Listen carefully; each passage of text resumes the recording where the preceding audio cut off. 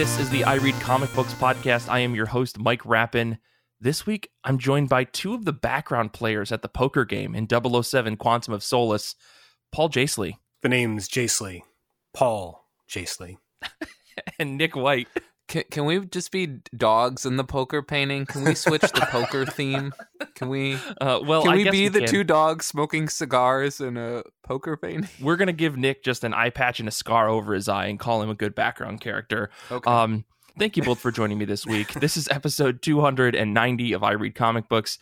Very excited to talk about comic books with you guys. But before we get into that, I just want to let everyone know, in case you aren't subscribed to Patreon and getting our schedule updates, we have a hangout coming out on June 26th at 8 p.m. Eastern Standard.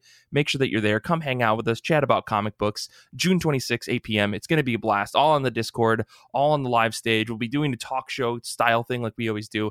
And really, it's a great time. People are online having a fun blast of a time for really like hours and hours. So hope to see you all there. But let's get into things. Let's talk about comic books. Let me ask the questions that I have to ask.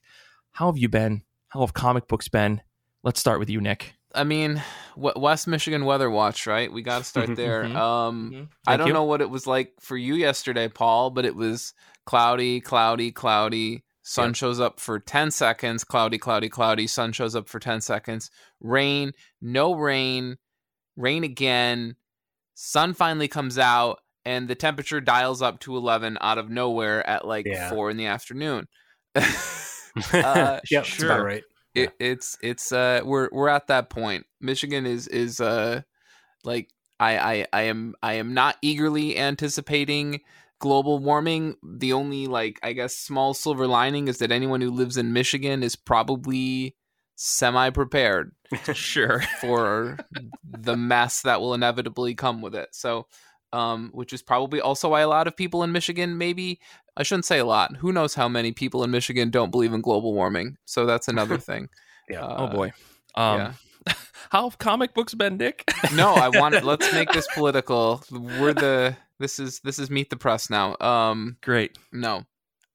So let me be clear, Michiganders, I do not believe that you are more or less predisposed than the average American to believe or disbelieve in global warming. Please don't be mad. That out of the way. What have I been reading?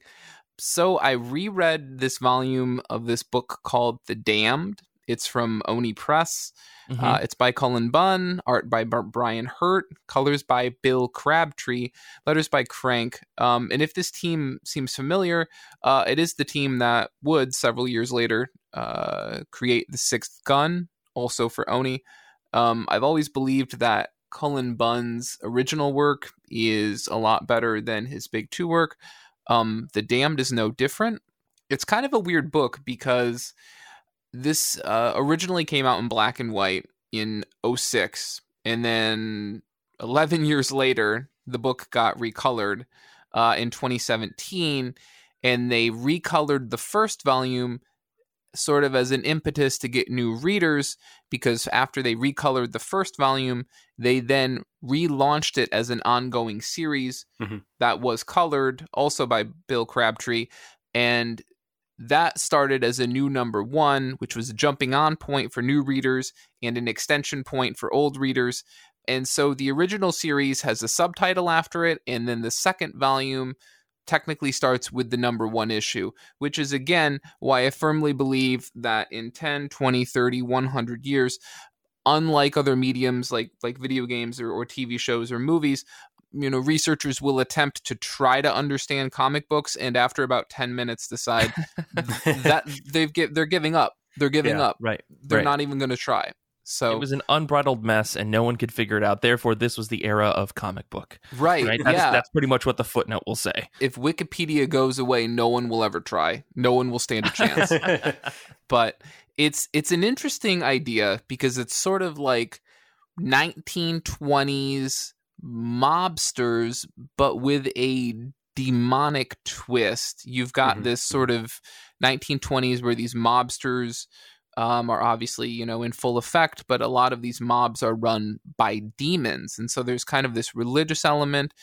You have this main character who, his name is Eddie, and he has this really weird ability, although later he defines it as a curse. And what happens is when he dies, if and when somebody comes into contact with his skin, like they touch his hand or, they grab his arm, that person who touches him automatically dies and Eddie comes back to life. Oh. So it's this weird little conceit that makes him pretty valuable to this mob boss that he works for. These two rival mob bosses, not unlike Capone and I can't remember the other guy, are trying to like bury the hatchet and have this truce. And Eddie's boss is convinced that like this one guy he hired to help, iron out this truce has gone and disappeared. And he really doesn't know who to trust to hunt this person down, except he knows Eddie for a fact was dead at the time that this guy disappeared. So Eddie is the only person he knows for sure couldn't have been behind it. So he sort of tasks Eddie with hunting this person down. And you sort of learn all this weird mythology about the world. And when Eddie dies, he goes to this bizarre kind of place that has all these other odd figures in it that he doesn't really understand. And there might be some connections to his past in this place. It's really interesting. I don't want to sort of spoil too much of this book, but it's very creative. There are some great ideas here. Like the initial scene with Eddie, you see him and he's dead, and you think that what you're getting is a scene where these gangsters have unknowingly killed him, not knowing his abilities, as sort of a demonstration for what Eddie can do. But it's actually a really clever flipping the script on that expectation. So I would just recommend this book a lot. I think the other really interesting defining trait about a book like this is so frequently when you see a book that was originally intended to be in black and white, when they go back and it gets colored at another point, you end up sort of, I don't know, sometimes the inks or sometimes a lot of the defining line work just gets sort of muddied.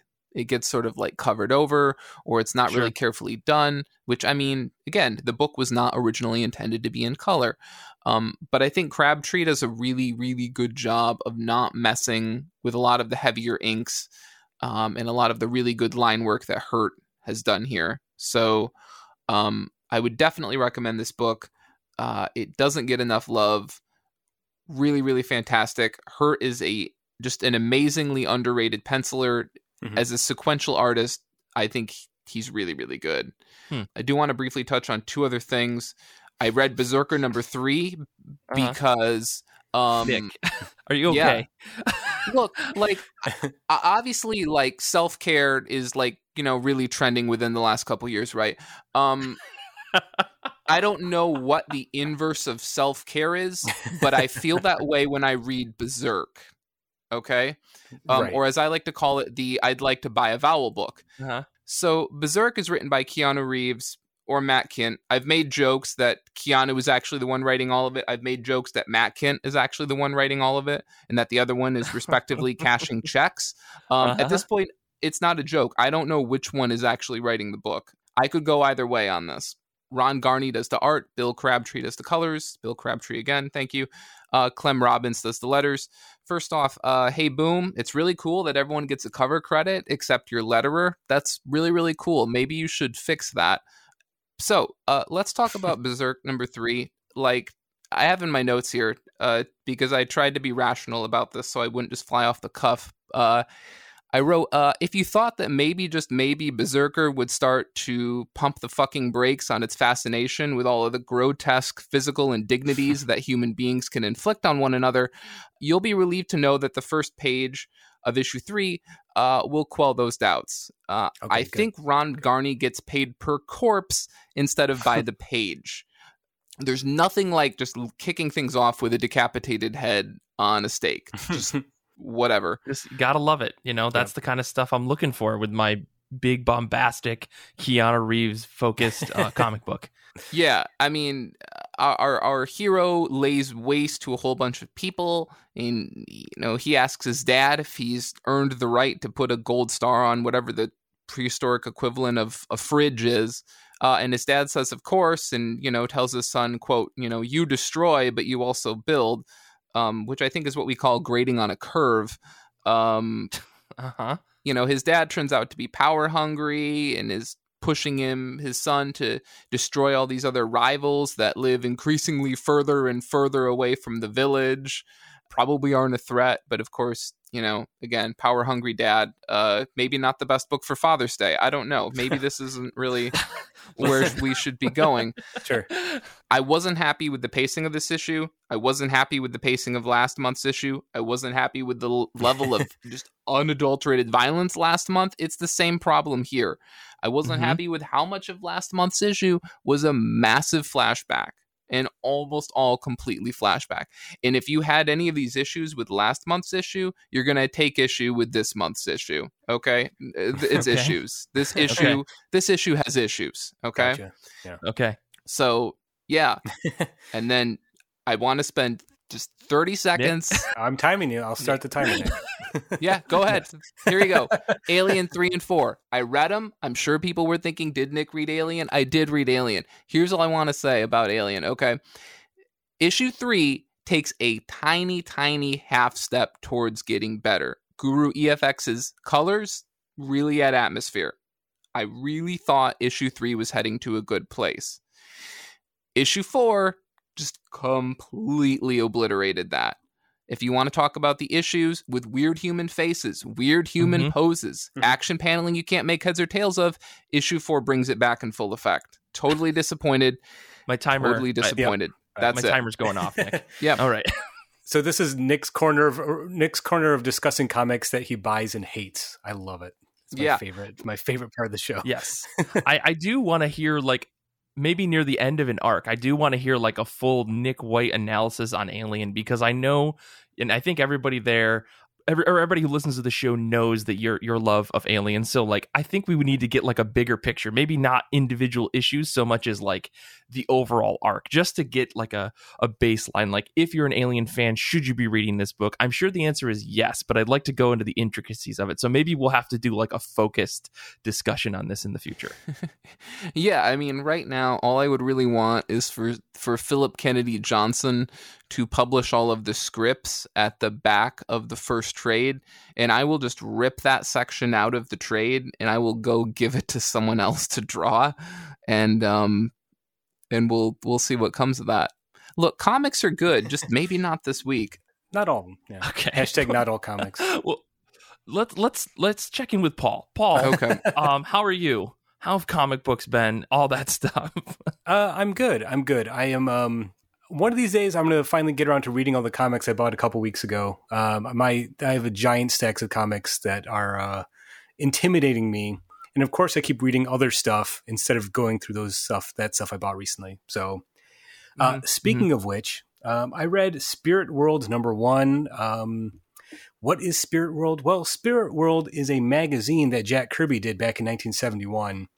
Part of Kirby's contract with DC Comics when he went to DC was to edit a line of magazines that were designed toward older readers or to get a different audience. And he only did 2, one issue of each. One was Spirit World and one was called In the Days of the Mob. A couple years ago, DC did really nice hardcover reprints of both of those. And I'd read them. And then lo and behold, last week when I was at my comic shop, I found an original copy of Spirit World #1 from 1971. No way. And one of those things, like, you see it and you do a double take. Like, that can't be Spirit World #1. Clearly it can't be. But no, sure enough it is. So I immediately grabbed it. This is a really fascinating thing because, again, Kirby at this point is so just brimming with ideas. He wanted to do a magazine that was filled with occult, supernatural type stories to get into that market, since this is the same time that the larger magazine-sized comics like Eerie and Creepy were coming out. And of course, he does it in the way only Kirby can. Like, he draws most of these stories, he writes them all. And there's a story about a woman who has a premonition about the Kennedy assassination. And there's a story about a cult that is practicing transcendental meditation and connecting with the universe. It's all this far out trippy stuff, but it's done in Kirby's artwork, and it's amazing. And my favorite thing about it is actually a lot of the stories feature photo collages that Kirby made. So the story about the premonition about the Kennedy assassination, you open it up and this double page spread of just like the White House in the background, a flag on a coffin, Grim Reaper skull, all this like strange, uneasy imagery that Kirby put together that gives you this sense of unease and foreboding. It's marvelous. And then the story about the cult that's practicing some sort of meditation to connect with the universe. It's a photo comic, like a fumetti. So Jack Kirby actually had his daughter and his son dress up as these 70s hippie cult people and took photos of them and did like a photo comic. And it's so wild to see somebody who's already drawing like 25 pages a week of the new gods also finds time to do this stuff. And it's all reprinted in like sort of this like blue ink colors, monochromatic, but it looks so cool. I was so happy to find a copy of this stuff. It's one of my favorite like oddball Kirby oddities that's out there. And again, his stuff always looks so much better on a big magazine sized page. So if you happen to come across a copy of Spirit World #1, grab it. If not, those, like I said, those hardcover reprints DC did a couple years ago are great too. So good stuff. That's awesome. Paul's been having an amazing amount of luck, it feels, within the last couple months, just like finding all of these weird things. And it seems like you're finding them all at the same spot. Like, I can't help but feel, and this is coming from someone who's perpetually paranoid, Paul. Yeah. I feel like someone's laying a trap for you. Like, I feel like Paul's like, "Oh, look, I found this issue. What a weird coincidence." And then 2 months later, this is Paul's version of like targeted Instagram ads. Oh my god! But it's in real life. Absolutely. And so, well, I mean, that's the thing. Whenever a story of a comic shop or record store gets like a big collection of cool stuff, like I had some pretty good luck with that stuff. So, you happen to find, again, that's why I always tell everybody, take the time to flip through the back issue bins, take the time to dig through the dollar bins. There's always gold hiding in there for you. So it might be placed there as some sort of elaborate game type trap, but hey, it's worth the thrill, I think. And this is why I always tell everybody, after you've gone through those back order bins and you take those books home, it's a good time to look for tracking devices. And Sure. They might be on the bag, they might be they might be on the board, they might be burrowed underneath your skin, and you might have to really dig around for a while to find them. Oh my gosh, Nick. Someone's laying a trap for you. So right. It's somewhere there's a puppet waiting to confront you on a closed circuit TV screen as you're chained to someone else. Yeah. Right. Well, that's the risk I'm going to take to enjoy my copy of Spirit World #1. And very briefly, I do want to mention this because I did read the first two collections of Sweet Tooth. Are you happy, Mike? I finally did it. All right. He did it. This is, of course, the series written and drawn by Jeff Lemire. I had bought the first issue of this when it came out, because I think when this came out, it's when Vertigo was doing their first issues were all $1. So I grabbed it. And I had read Essex County at that point, so I knew Jeff Lemire's work. And it didn't quite do much for me. I thought the pacing was very slow. I couldn't imagine reading this book month to month. So sitting down and actually reading the volumes collected worked a lot better. That said, I was still able to burn through these collections in about an hour a piece, if that. I mean, but that's now, when you say collections, were you reading the Omnis or were you reading? Oh no, like trades? It's like 5 issues out of the trades. Yep. Yeah, it's not the books, it's the volumes. It's so stupid. Again, no one will bother to try to figure out comic books. Yeah. Right. But all that being said, like I did enjoy this. Like I said, I didn't love the first issue when I read it years and years ago, but reading this now, I did enjoy it more than I expected to. It is at times feels cliched. If you've read or watched Cormac McCarthy's The Road, either the book or the film version, you pretty much know what's going on here. And again, Lemire's work is, I like it visually. I've always kind of liked his artwork more than the stuff he just writes. So that being said, like as someone who loved Essex County, I did appreciate that one of the issues in here, I think is volume 2. I don't remember which one it was, but there's an issue about a sad hockey player. So I'm like, oh, okay, well, that's exactly what Essex County is about. So he's going back to the well for that one. I guess my biggest criticism so far is I like the deliberate pace of it. I like Lemire's work. I think he has such a masterful control of slowing the reader down and slowing the pace of the book without it feeling boring. But I wonder if the book would look better if it was monochromatic or black and white. I found the colors somewhat distracting a lot of the time. And maybe it's because I like his artwork so much to begin with that it did feel like it's like gilding the lily at that point where you don't need that. But overall, I enjoyed it. I'll probably go ahead and finish the rest of it. Like I said, I burned through these 2 volumes pretty quickly, so I can read the rest of it at some point. So yeah, there you go, Mike. I did it, and I liked it. So. I appreciate it. And the thing, I will say, I can see what you mean about the colors in this book, because the whole book in general is very muddy. And I don't know if you were reading it in like physical paper stock or if you were reading it digitally. On Hoopla, because I feel like the fit. Okay. Yeah. So because I feel like the physical paper stock, the colors pop a little bit more than digital, which like doesn't make sense. Yeah, interesting. But, like the times I've seen the physical book, it looks a lot nicer in some ways than the digital edition. I don't really have a huge problem with it, but I can definitely see why you haven't think that this might look better in black and white, because I think there are sequences in a black and white style and they're so striking. Absolutely. Especially later in the book, there's just a handful of those moments and they're super striking, and I think it would be interesting to see like a noir version of Sweet Tooth. Sweet Tooth stripped, and it's like, well, maybe that's not the best title for that one. I don't know. Yeah, it is interesting that you bring up the colors, especially because those were basically the only thing Lemire didn't do. So that is kind of interesting, right? I will ask you this though.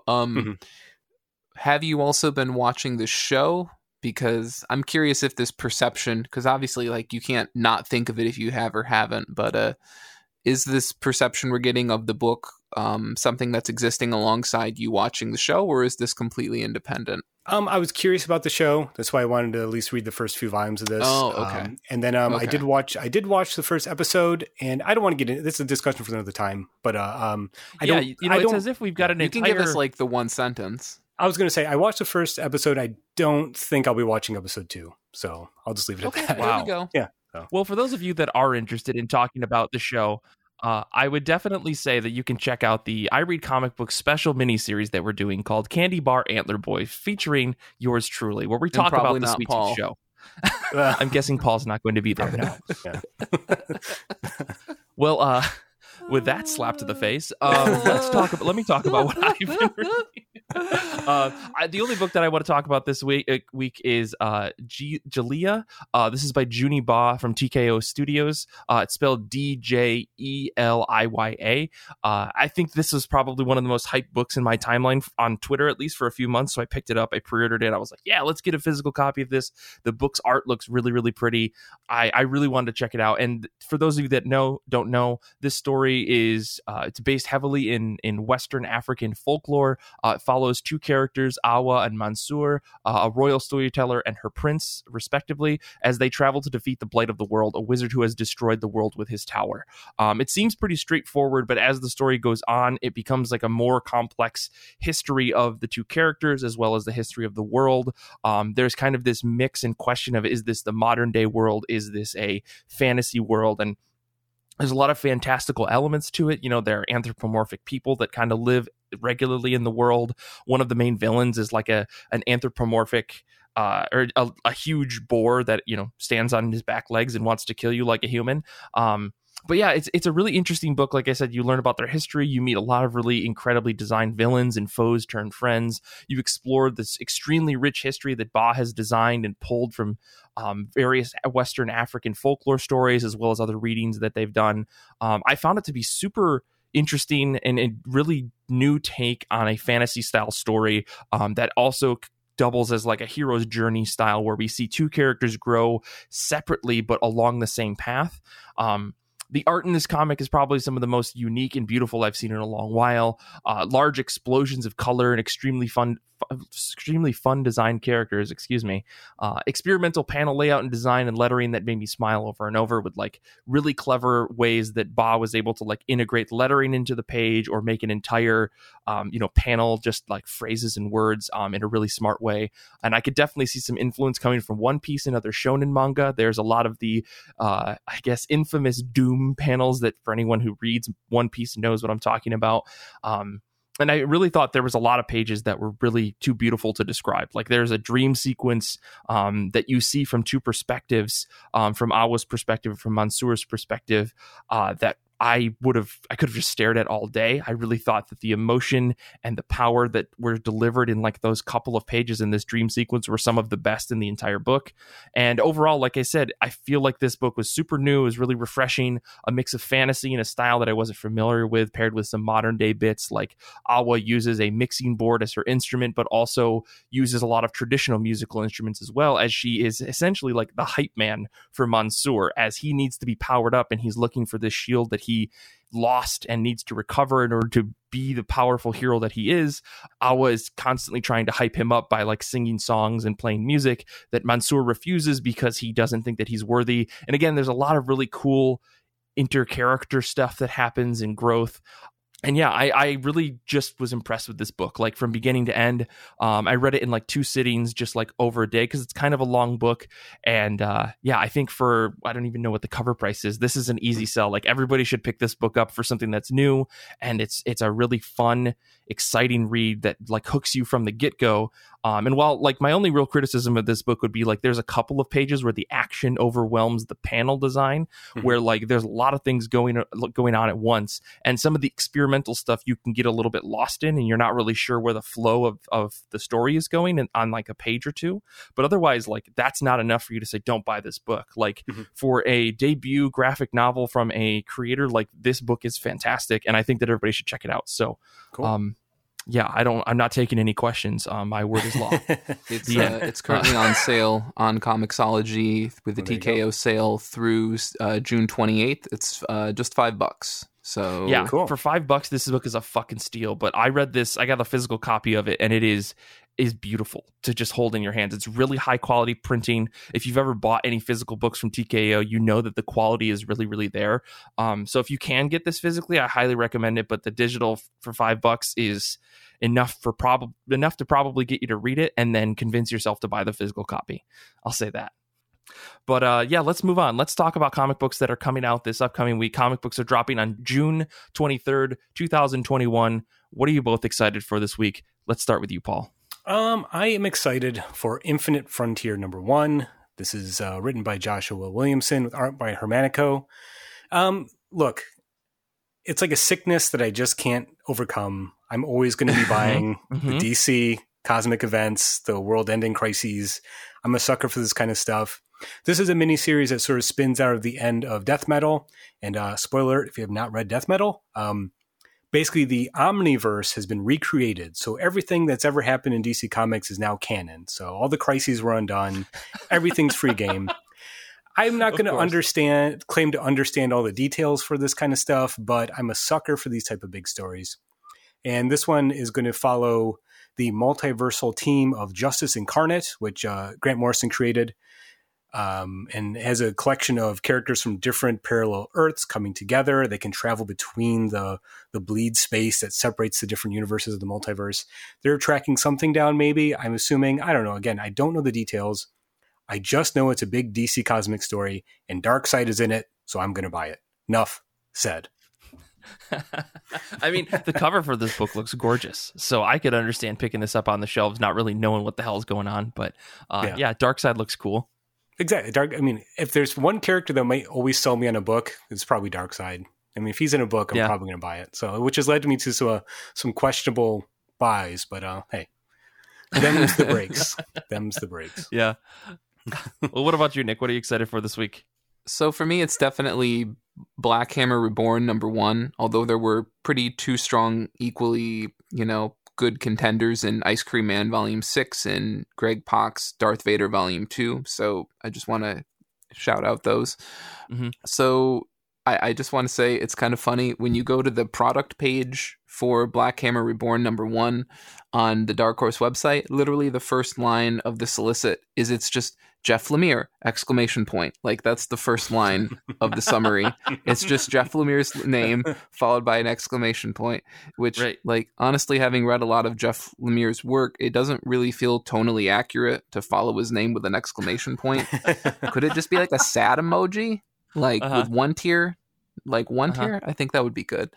It's hard to believe it's been, honestly, a year and a half since the last big Black Hammer arc, Age of Doom. Maybe that's just because it does seem like month after month, there's at least some Black Hammer book in some form coming out. Mm-hmm. Of course, the big difference here, other than the fact that we're jumping forward 20 years, is the fact that we are getting a different artist in Caitlin Yarsky. Dean Ormston is not on art. I hope he's doing okay and that it's not a medical issue like it was initially when he started on the book. Let's not speculate. Yeah. Well, I just said I hope it's not. That's all. Didn't say I thought it was or wasn't. I hope he's doing fine. All right, there we go. I think that's a fairly apolitical statement. I hope Dean Ormston is in good health. There we go. Okay. As I wish for all people, I suppose. So it's a jump forward 20 years. Lucy has grown up. She's got kids, a marriage that's falling apart, a job that doesn't seem to be going anywhere. Everybody is sad. Nobody is doing better. That's what we call a Jeff Lemire bingo for those who have been keeping score. Mm-hmm. Yarsky drew the series Coyotes for Image, which ran from 2017 to 18. She also wrapped up drawing another series in Image recently. Also was written by Sean Lewis called Bliss. If you're interested in either of those, you can read the first issue on Image Comics. If you kind of want to get an idea for her artwork, I took a glance at both yesterday or the day before and was pretty impressed. The other weird thing is that apparently she's only drawing the first arc of the series. Malachi Ward and Matt Sheehan will be drawing issues 5 through 8. So don't know why we're shuffling all the artists around, but normally Jeff Lemire is pretty deliberate with his artist pairings, so I'm not too concerned with that.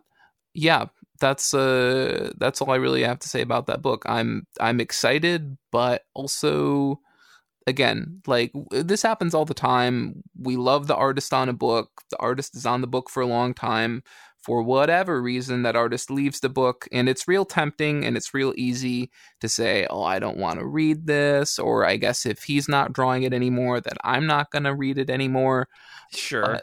As sometimes reserve the right to be surprised. So stick around. I also think that some of these choices are deliberate, right? Like, even during the Black Hammer Age of Doom stuff, even during the Black Hammer original run, we had one-off specific choices and changes made because of tonal reasons. And I have a feeling that that's exactly what's happening here. And it is interesting because I've seen some promotional articles and pieces for this, and they announce it as, Jeff Lemire and Dean Ormston present the next chapter. So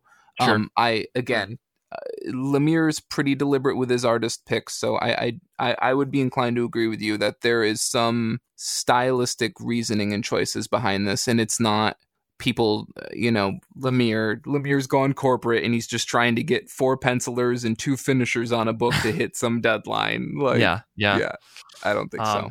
So well, we'll see. I'm excited to read this one as well. So this will be really exciting. I mean, I just want more Black Hammer in my life, which is why I picked up all the other side books. But let me get into my pick. But I guess before I get into my pick, I should say, we got some folks that on our Discord that are listening live.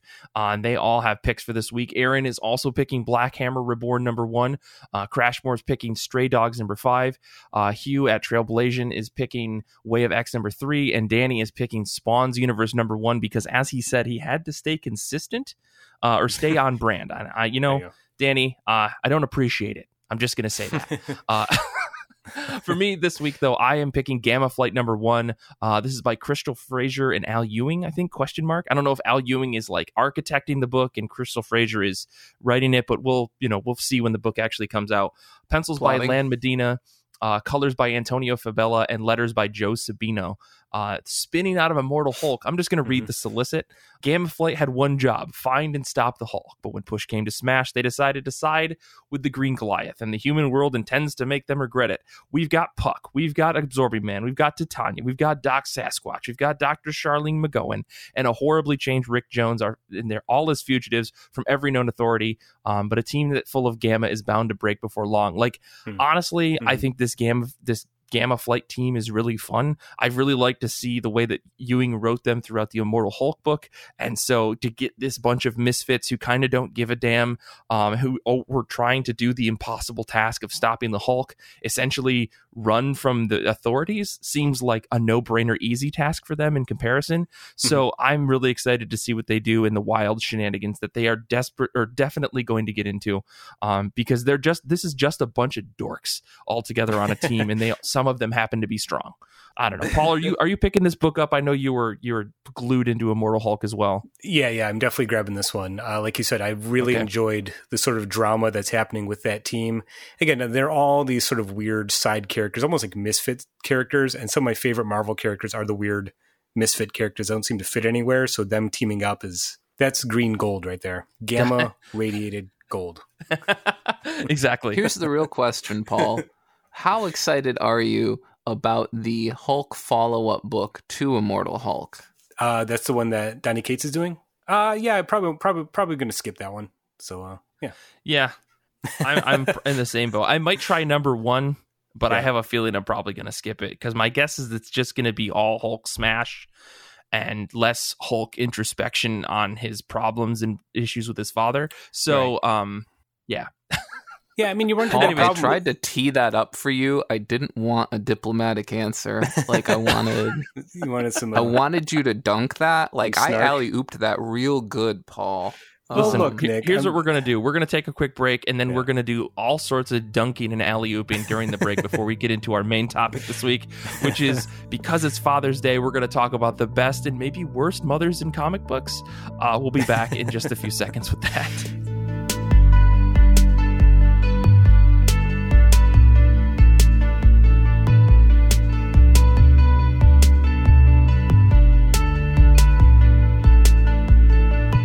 For our show today, despite what I said before the break, it is Father's Day 2021. So, of course, because we talked about fathers on Mother's Day, we're going to be talking about mothers on Father's Day, such as which are the best superhero moms that we can think of, or just comic book moms in general, because there is a point to be made that I think that there are more comic book fathers, like superhero fathers, than there are superhero mothers, but maybe that's not true, because I've got quite a list here. So we're going to kind of go through this and just talk about some of our favorites, some of the moms that we think really make comic books great, and maybe they're good moms, maybe they're bad moms, maybe they're a mix and they're just regular people, or to call back to an old episode, maybe they're shitty moms with hearts of gold. We don't know. So I've got a list. Nick and Paul have some lists and notes and other things. So I guess let's just dig right into it. And I do want to say, I realize I'm here with Nick and Paul. I promise everyone, I did have 2 of the women on our show scheduled to be on this episode to talk about this, because I figured we should. But then, schedules conflicted and Paul and Nick stepped up. And so that's why we're here. But let's get into it. Who were the first comic book moms that came to your mind? I guess, Paul, we'll start with you. What came to your mind when you saw this topic? Well, I want to very briefly underline the point you made, Mike, that is so much easier to think of dads in comics, because, there are a lot of comic book stories about sad dads and being sad about dads. And most of them are written by Scott Snyder. And bad dads. And bad dads. Yeah. But there's something about mothers in comics, or specifically in superhero stories, where I think they offer something very different. And sometimes, because comics for so long were an old boys club, presence of a mothering figure was sometimes overlooked. That being said, the first person I thought of course, was Martha Kent, good old Ma Kent, classic comic book mom. She's Superman's mom. She's an adoptive mother. She takes young Clark Kent under her wing. Her and Pa Kent raise him to be the best person. He's the superhuman, the first one. It's like the idea of like his education, what it means to be a good person, comes from his parents. And to this day, when Clark Kent, when he's not Superman, when he's Clark Kent, if he needs some guidance, a shoulder to lean on, a sympathetic ear, or just a good home cooked meal, Ma Kent's always there for him. She made his costume. She's the great comic book mom in my eyes. Definitely. I mean, I think as far as one of the consistent, solid mom characters in comic books, I mean, Ma Kent is definitely that person. I mean, even look at them Superman movies constantly. Even see, Martha Kent as that mom character who is just there. She's that rock for Clark Kent in Superman. I think that's fantastic. along those same lines, the first like two mothers that I was thinking of for this were Deborah Grayson from Invincible. For those of you who are watching the Invincible TV show, like you probably know this, but if you've read the comic, you also know this as well. Deborah Grayson is Mark's go-to character who kind of grounds him all the time because she is the representation of his human half. Spoilers, I guess Mark Grayson is half not human, it's really interesting to see like her perspective on a lot of things, and she constantly reminds Mark that like he has humanity despite all of the awful things that happen to him throughout the entire series, and even until the final issues of this book, and eventually the final episodes of this show. You see this character being that humanity, that reminder that like Earth should be preserved. Earth is important to him. It shouldn't just be about solving the next universal conflict or whatever, that like humans are important. And I think that, she really keeps Mark sane in a lot of ways. I mean, Adam Eve definitely does as well. And some of the other characters do, like Alan, but I think that Deborah is the person that he comes back to all the time throughout the entire series that just says, Mark, things are going to be okay. I am your mother no matter what happens to you. And that to me is just fantastic for a character who is this godlike being, to have someone to come back to, just like Superman, that kind of grounds them and reminds them of like what it is to be a good person and to treat them as like a regular human when others probably don't. And I love any story where, I mean, speaking of Superman and Ma Kent again, I love any story where you get Ma Kent being worried about Superman. No one else worries about Superman. He'll be all right. You know what I mean? Maybe Lois does, but like the idea that Ma Kent is still a mother and an affectionate mother to the most powerful person on the planet. You know what I mean? She's always going to have that her perspective doesn't change. It's still Clark no matter what he's doing. So yeah, I like that kind of dynamic. Yeah. And I mean, Nick, I don't know if you have any thoughts on this. Because I'll just talk about this all day, because I don't necessarily think that this is like the only representation of like a good motherly figure in comic books either. Because like the other side of this is I think of is like Jubilee as a character. Now Jubilee became a mother recently in that like there's like a question up in the air. She stole a baby, but then she adopted the baby, so she's a mother to this child now. Shogo, who is it's all adorable, it's very great.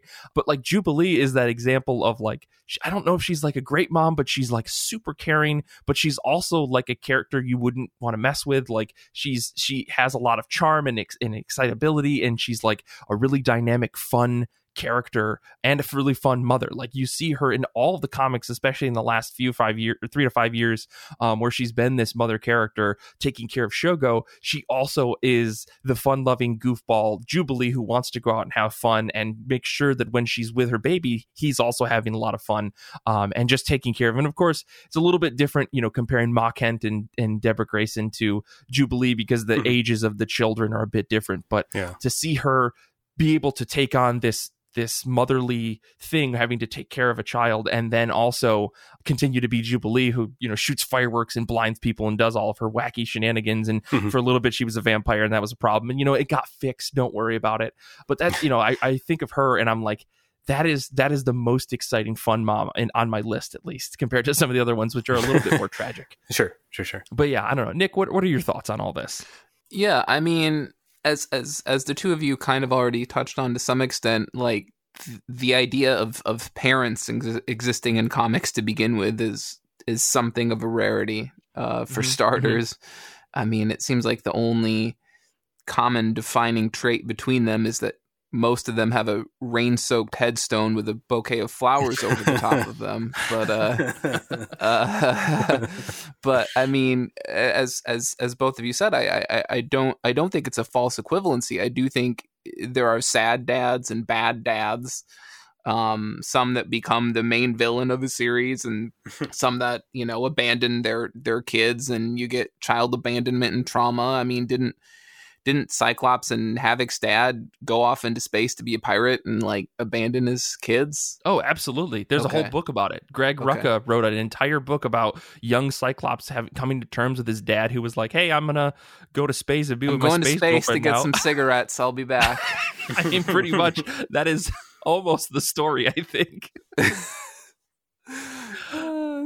mean, I mean, like, that's the thing, right? Like, parents don't exist much. When they do, it's usually dads. And when we do have moms, they tend to be kind of the side character, or, you know, like the reassuring character. Nobody outside of like the lawful good, you know, side of things. So, and of course we're talking about, you know, good moms. Good is a interesting word, and I guess we could fall down that rabbit hole if we wanted to, but I mean, honestly, just we need to see more examples of just moms in any capacity being any sort of a, you know, whatever we want to define maternal figure as. But I do think, to sort of hit on Paul's point earlier, it is interesting that it does seem like there are quite a few, let's use the word positive. I would say positive maternal figures within the whole Superman story, all the way from, you know, Ma Kent to Lois Lane to I cannot remember what his biological mother's name is. Jor-El something L something. Lara Lorvan? I don't remember what his... Come on. Lara Lorvan? Is that the Kryptonian name? I'm like 90% mother? sure. Yeah. Okay, we'll roll with that. Anyone who wants to disagree, put it in the chat. Yeah, Danny said Lara. Yeah. Like there's no shortage. I mean, even with what little we you know, especially a lot of us outside looking in readers know of, you know, his biological Kryptonian mother, we know that she made it so he was safe and escaped the destruction of Krypton and made it to Earth. And so there's a lot of positive figures there, which I think is interesting. Well, to follow up on that point, one of the other characters I thought of immediately was Aunt May, who isn't Peter Parker's biological mom, but is the mothering figure, and is almost the exact parallel to Ma Kent in that she's always the driving force. I mean, as much as people want to make Spider-Man's story him getting revenge for, you know, or feeling guilt about Uncle Ben dying, I think like Aunt May is a much stronger motivation for him to be a hero, you know, because she's always there, and she worries about him, he worries about her. And again, Peter Parker is always going to be motivated by making sure Aunt May's okay, because he doesn't want to lose another parental figure, obviously, but also the sense that she's a constant presence. And whenever he needs reassurance or a fresh, hot plate of wheat cakes, he knows he can go back and Aunt May's always going to be there. So that, I think, is even a better... I've always thought that was more interesting than the relationship between Uncle Ben and Peter Parker. Those Aunt May is, I think, a much more interesting character, obviously because, you know, she's not dead. But you know what I'm saying? Like I think can we at least get a Bonesaw reference while we're here? Because I feel like Peter and Aunt May have a couple more pages together than I think Peter and Uncle Ben. Yeah, exactly. Yeah. But I think their relationship is more interesting. You know what I mean? I think it gets overlooked in favor of the Uncle Ben tragedy, which again is a big part of Peter Parker's story. But I think Aunt May is such a consistent figure. And again, to me, almost the same function to the character as Martha Kent is to Clark. So yeah, and I mean, like another, I guess, non-superhero like mom that I was thinking of was Ellen Baker, like Animal Man, like, you know, the woman who's married to Animal Man. You know, I when I think of both the Jeff Lemire book and the Animal Man run by Grant Morrison, like those characters are pivotal to the book. And while they like Ellen Baker is kind of like a buddy, what the fuck are you doing kind of character, she's also like that she desperately wants a sense of normalcy, and you feel for her as a character. She realizes that she just wants to take care of her kids and live kind of a normal life. She just happens to be married to this stunt actor / superhero who is getting into all sorts of problems that endanger her.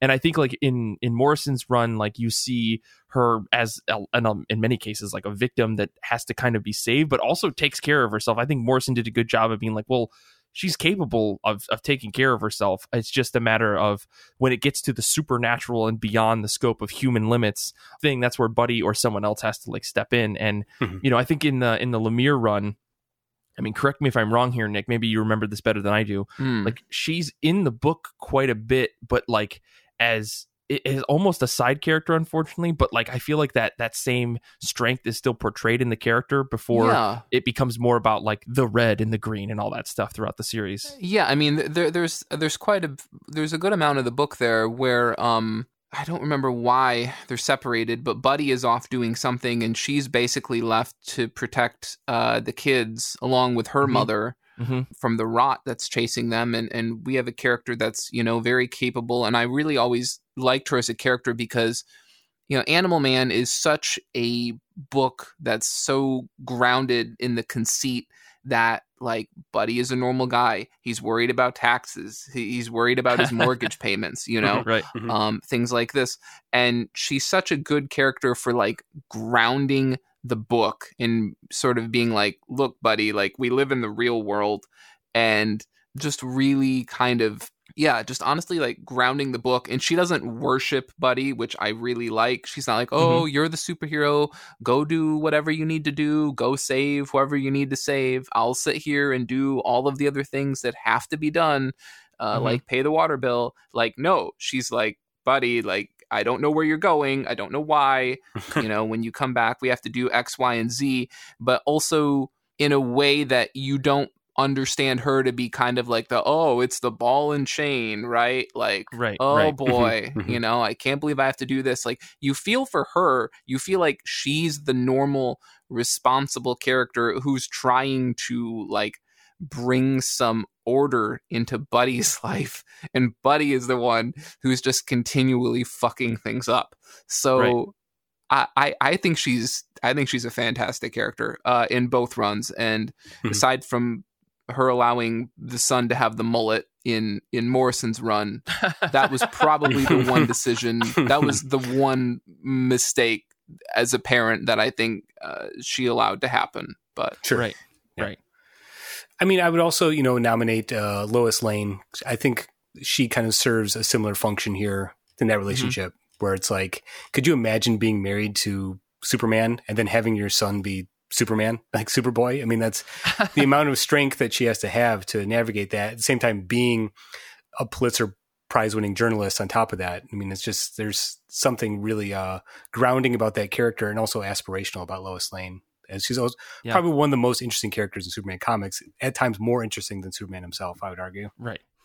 Yeah, I totally can get up. I haven't read enough with Lois Lane to speak to that, but I mean, from everything I've seen, I've always pictured, like, Lois Lane isn't just some side character in a Superman story. Right, exactly. She can drive her own book as far as I'm concerned. But yeah, I mean, this kind of brings me into the list that I was looking at of like the superheroic characters who are also moms, like Jean Grey. Is a character that I think of, and like, I don't think that a lot of comics necessarily spend a lot of time on her being a mother. She is a mom. I don't know if she's the greatest mom. Like, it's weird because she's a character who, like, has had children, specifically like Nate Gray or Cable or X-Man or Nate's or Cable, I guess. But she's kind of like the parent who can't focus on the one kid because she's also taking care of the entire neighborhood. And while there is like an admirable quality about that, it's also like these kids are then neglected because of it. And I think it's funny to see, like, the modern incarnation of Jean Grey, Cyclops, and the second parent or third parent Wolverine, I guess, taking care of the Summers family now in this, like, modern day of X-Men, because they do intentionally go out of their way to show the Summers family kind of sticking together, and Jean does represent that mom character alongside of Cyclops taking care of things from the dad perspective. But yeah, I don't necessarily know if she's a great mom, but she is a motherly figure to many other characters, right? Either in like a mentor like perspective, or just like trying to make amends for her kids. Like, sorry, we had to send you out to the future, Cable, but I want to make it up to you. Which feels like a similar aspect as Cyclops, but I feel like Jean does it with a little bit more care than Cyclops does, because that dude's militant to a T in a lot of ways. But I mean, I've got a whole list of just other Marvel characters that I was thinking of. Like, Virginia Vision is another one that I feel like it's really unique to talk about, because the character Virginia was created specifically for, like, a book, only survives through a book. But if you've read the Vision, you know that this character, derived from Vision's, I guess, idea of what he thinks a family should be. But she spends a lot of that time really going out of her way to take care of her family in in almost violent ways. Yeah, and I feel like that she is, on the whole, a very good mother, but there is so much trauma and so much baggage with that character that she can't fully be realized. And it ends up being the downfall of her character in some ways. I don't know if you guys have all read The Vision, so maybe you've got some thoughts on this. I don't remember a lot of the details of that. So, but I remember like the idea of a synthetic character creating their image of what a mother would be. It was kind of an interesting twist to that whole story, Definitely. Yeah. Definitely. Speaking of a mother that would protect their children and their family at all costs, I don't know if anyone's reading the current Black Widow run that Kelly Thompson is writing, but spoiler alerts if you're not. The opening arc of that story is about Natasha Romanoff basically being brainwashed into thinking that she has a family, like a husband and a son. And the way that character has always been portrayed as a cold-blooded assassin that'll do anything, when you get to see her be comfortable but also protective, and when she realizes what's going on, the lengths which she'll go to protect her family and her son. I mean, would you mess with a mom who was a trained Russian assassin? Like, I don't think so. So I think you get a sense that that character is a lot more nuanced than I think a lot of portrayals of Natasha usually are. So I really appreciate that, even though it turns out to be a giant hoax perpetrated by Arcade. It is an interesting, opening to that story to get to see her be happy and then also lose everything at the same time, be a protective, caring, figure. Yeah. I need to catch up, I guess, because that sounds wild. Yeah. I highly recommend that series. I'm really enjoying it so far. So yeah. Another one that I had on my list was maybe this isn't a great example, but Mystique. Mystique is the mother of two children. Well, sort of, in the X-Men universe. She is the adoptive mother of Rogue, and she is the actual mother of Nightcrawler. Ultimately, I don't think she's a very good mom, because she's kind of like I'm not going to mother you, I'm not going to take care of you, with some exception. I think that she's done a little bit more with Rogue and to try to strengthen their relationship, but it ultimately comes down to like, I'm going to teach you survival skills. That's the way that I'm going to show you love. I'm also going to be super harsh, and I would leave you in a forest with nothing on you to see if you'd survive, because if you're my child, you would survive. Is that a good mothering tactic? Is that a good parenting tactic? Probably not, but she definitely tries, right? I don't know. I don't even know if that falls into the category of like shitty mom with heart of gold even. So maybe, I don't know. That was just on my list. I just had to bring it up. Well, that reminds me, I think maybe Nick, I think you might mention this as well in your little list here, but Granny Goodness came to mind, because she's not a good mother. Oh, but okay. Some may question her parenting methods and the fact that she runs an orphanage that uses torture and brainwashing to train people. But there will always be detractors, right? Sure, but she did sort of raise Scott-Free, aka Mr. Miracle. So there's that, and she trained the female Furies. So she trained Big Barda, who turned out to be a pretty good mom in her own right. So. I would not say Granny Goodness is a quote unquote good mother, but she is a mom, an adoptive mom, if that. So Granny Goodness might get a visit from CPS, is what you're saying. Right. Look, when you're running the orphanage on Apocalypse, the oversight might not be as it is here in the States. Might not be. There's a lot more, a lot looser up there. I think Darkseid is, and he's not really, doesn't encompass like childcare. Yeah. So I guess, I don't know. The last one that I had on my list was Susan Storm, aka the Invisible Woman. And I feel like, Fantastic Four, long lineage of stories and stuff like that. I think Sue Storm has always been kind of, at least for a long time, was treated as like, oh no, the character we need to rescue. Oh no, the character that's like on the side, that's not really the focus of the story and outside of when her powers become needed. And then I feel like in the more modern era, the L2 Invisible Woman. Yeah. And yes, exactly. But I feel like in the modern era, I think, a lot of writers, Mark Millar, Jonathan Hickman, I don't know, I haven't read Dan Slott's run, but a lot of writers have focused on, talking more about that family cohesion. And the more they talk about it, Reed Richards ends up being like the really bad parent. And it's Sue Storm who has to take care of everything and make sure that this family is working, on top of being her own level of like Omega threat that could, wipe out all of the earth if she really wanted to, at the same level as Reed. And it's kind of funny to see that like Reed's focus on inventing and science and all the other bullshit that he does, always takes first place over the rest of his family and stuff. And I think Sue, it's the exact opposite. She understands the necessity for superheroing, but at the same time, family cohesion is creating a good, welcoming family is super important to her, which is why she keeps her brother around, which is why she's always making sure that her kids are studying and, doing all sorts of stuff. And it helps that, Franklin Richards and, oh man, I'm blanking on their daughter's name. Valeria? Valeria, thank you. Have like these incredible powers on their own, or they're super smart in some capacity. But she still tries to be a mother for them and tries to take care of them and help them. Depending on the comics that you read, sometimes that comes off as a little rude, but it also, I think for the most part, it comes off as like, your dad is not going to pay attention to you, so I'm going to take care of you because that's my job as a parent. And I feel like as far as superhero moms are concerned, I feel like she's probably one of the best, if not the best, compared to at least some of the others that we put here. That's in terms of, superhero and also a parent, Yeah. And that's a really interesting point, because I thought about Sue Storm as well, but like I've not read a ton of Fantastic Four, and I also know that a lot of the earlier stuff I read with Jack and Stan, the way that Stan portrays her isn't always flattering. That stuff hasn't aged well. The way she's portrayed as basically being doing the laundry around the Baxter Building. Right, as opposed to being a superhero in her own right. So it's like, conforming to the gender norms of the time, which were not great. Exactly. But the thing is, like, she was a central part of that team, and even before she was a mother, she was kind of seen as someone that kept the team together. Could you imagine? You got a literal hothead who's her brother, and you got the moping Ben Grimm in the corner, and you got Reed doing God knows what. She has to keep it all together. So she's a very strong character, even though she's not always wasn't always portrayed that way. Right.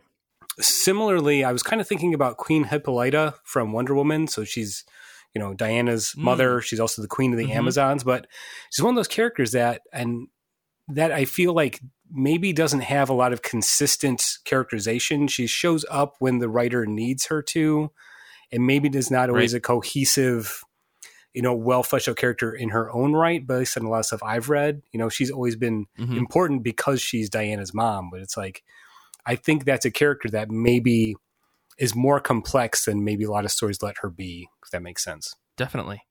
Danny in our chat pointed out someone that I can't believe is not on my list, which is Jessica Jones. Oh yeah. Jessica Jones, let's forget about like the last couple of years of Jessica Jones stories, because they aren't consistent with, I think, like, especially like the TV show and stuff, aren't really super consistent with Jessica Jones's story in the comics. And Jessica Jones in the comics, is I don't know if they're married, but they have a child together with Luke, or she's a child with Luke Cage. And for a long time, especially some of the books that I read, like along the New Avengers line and stuff that Brian Michael Bendis did, Jessica Jones and Luke Cage spent a lot of their time just like taking care of their kid. Like, that's their whole thing. They're like, number one, we have to take care of the kid. And Jessica Jones is usually the person that's like carrying the kid around with Luke.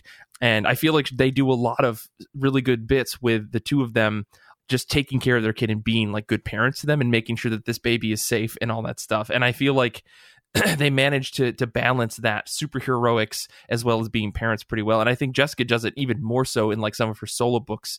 Like she is a mom first and a detective second and a superhero third, I guess. I feel like that's how she ranks things. But Jessica Jones is a fantastic example. I think that I have very fond memories of reading a lot of the books that she's featured in. The discussion of her being a parent, I think, maybe wasn't super relevant to me as like a 20-year-old, but maybe as like a 32-year-old, I'm like, oh, okay, maybe I see you got responsibilities as an adult. I think I get that.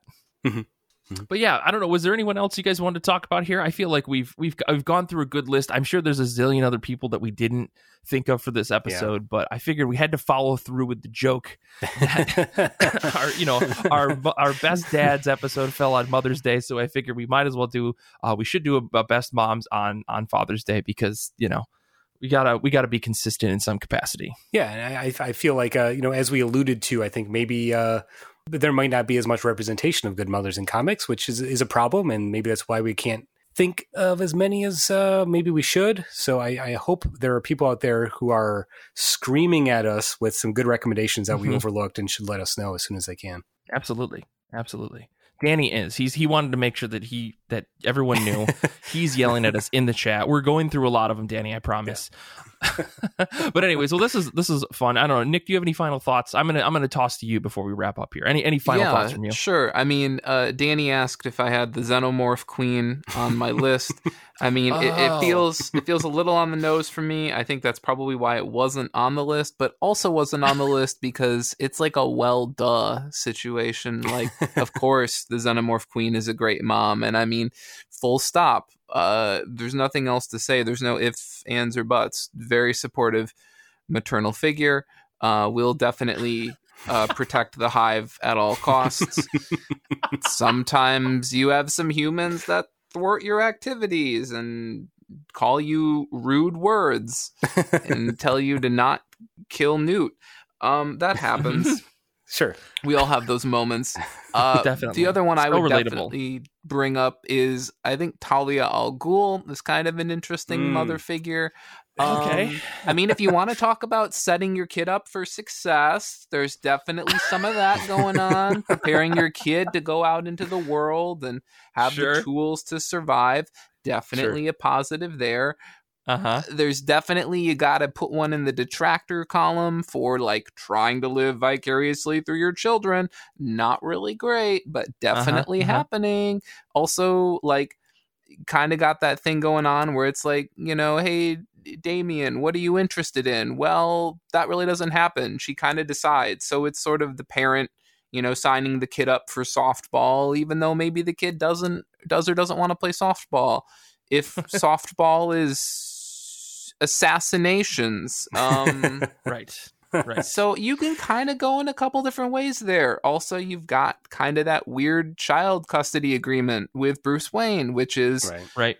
After X amount of years, I am just going to dump the child off. It's not like a you get weekends thing. It's here he is. You get the adolescent ages and beyond. Yeah. You get the terrible teens. Let's be honest, like, giving your child to Batman for protection feels questionable. He doesn't have the best track record in terms of, not putting children in danger. So, but again, if your child is a trained assassin, maybe there's a gray area there. I don't know. Yeah. I totally forgot about that. That's a great suggestion. Yeah, I think, definitely more to be discussed on that later episode, I think. But I guess thank you guys for humoring me with today's, wild discussion. As always, I guess you can follow us all on Twitter if you're interested. You can follow Nick at Death Star Plans. You can follow Paul at OhiPolly. You can follow me at Mike Rappin. And you can follow the show at IRCB Podcast on Twitter and Instagram. This episode first aired on Patreon and is possible because of our wonderful patrons. You can join today for exclusive series like IRCB Movie Club, Saga of Saga, and more. And you can join now. That's at patreon.com/IRCB podcast. And if you haven't already, please take a minute to rate and review the show. 5 stars. On Apple Podcasts, Stitcher, or wherever you listen to podcasts. It honestly does help spread the word about the show. And you can join the IRCB Discord community to chat about comics, listen to our episodes as we record them live. And you can do that at ircbpodcast.com/discord. It would help us a lot if you would tell your friends about the show and maybe mention it next time you're at your local comic shop. Infinity Shred is the best band in the universe. They do all of our music. We can't thank them enough. Xander is a really cool guy who helps make this show sound wonderful every single week. Thank you to Xander. Thanks to everyone listening live. Today we had a bunch of people: Danny, Aaron, Hugh, and Crashmore. Appreciate it. And thank you to everyone out there who listens to our episodes. You are fantastic people. Until next time, comics are good, and so are you.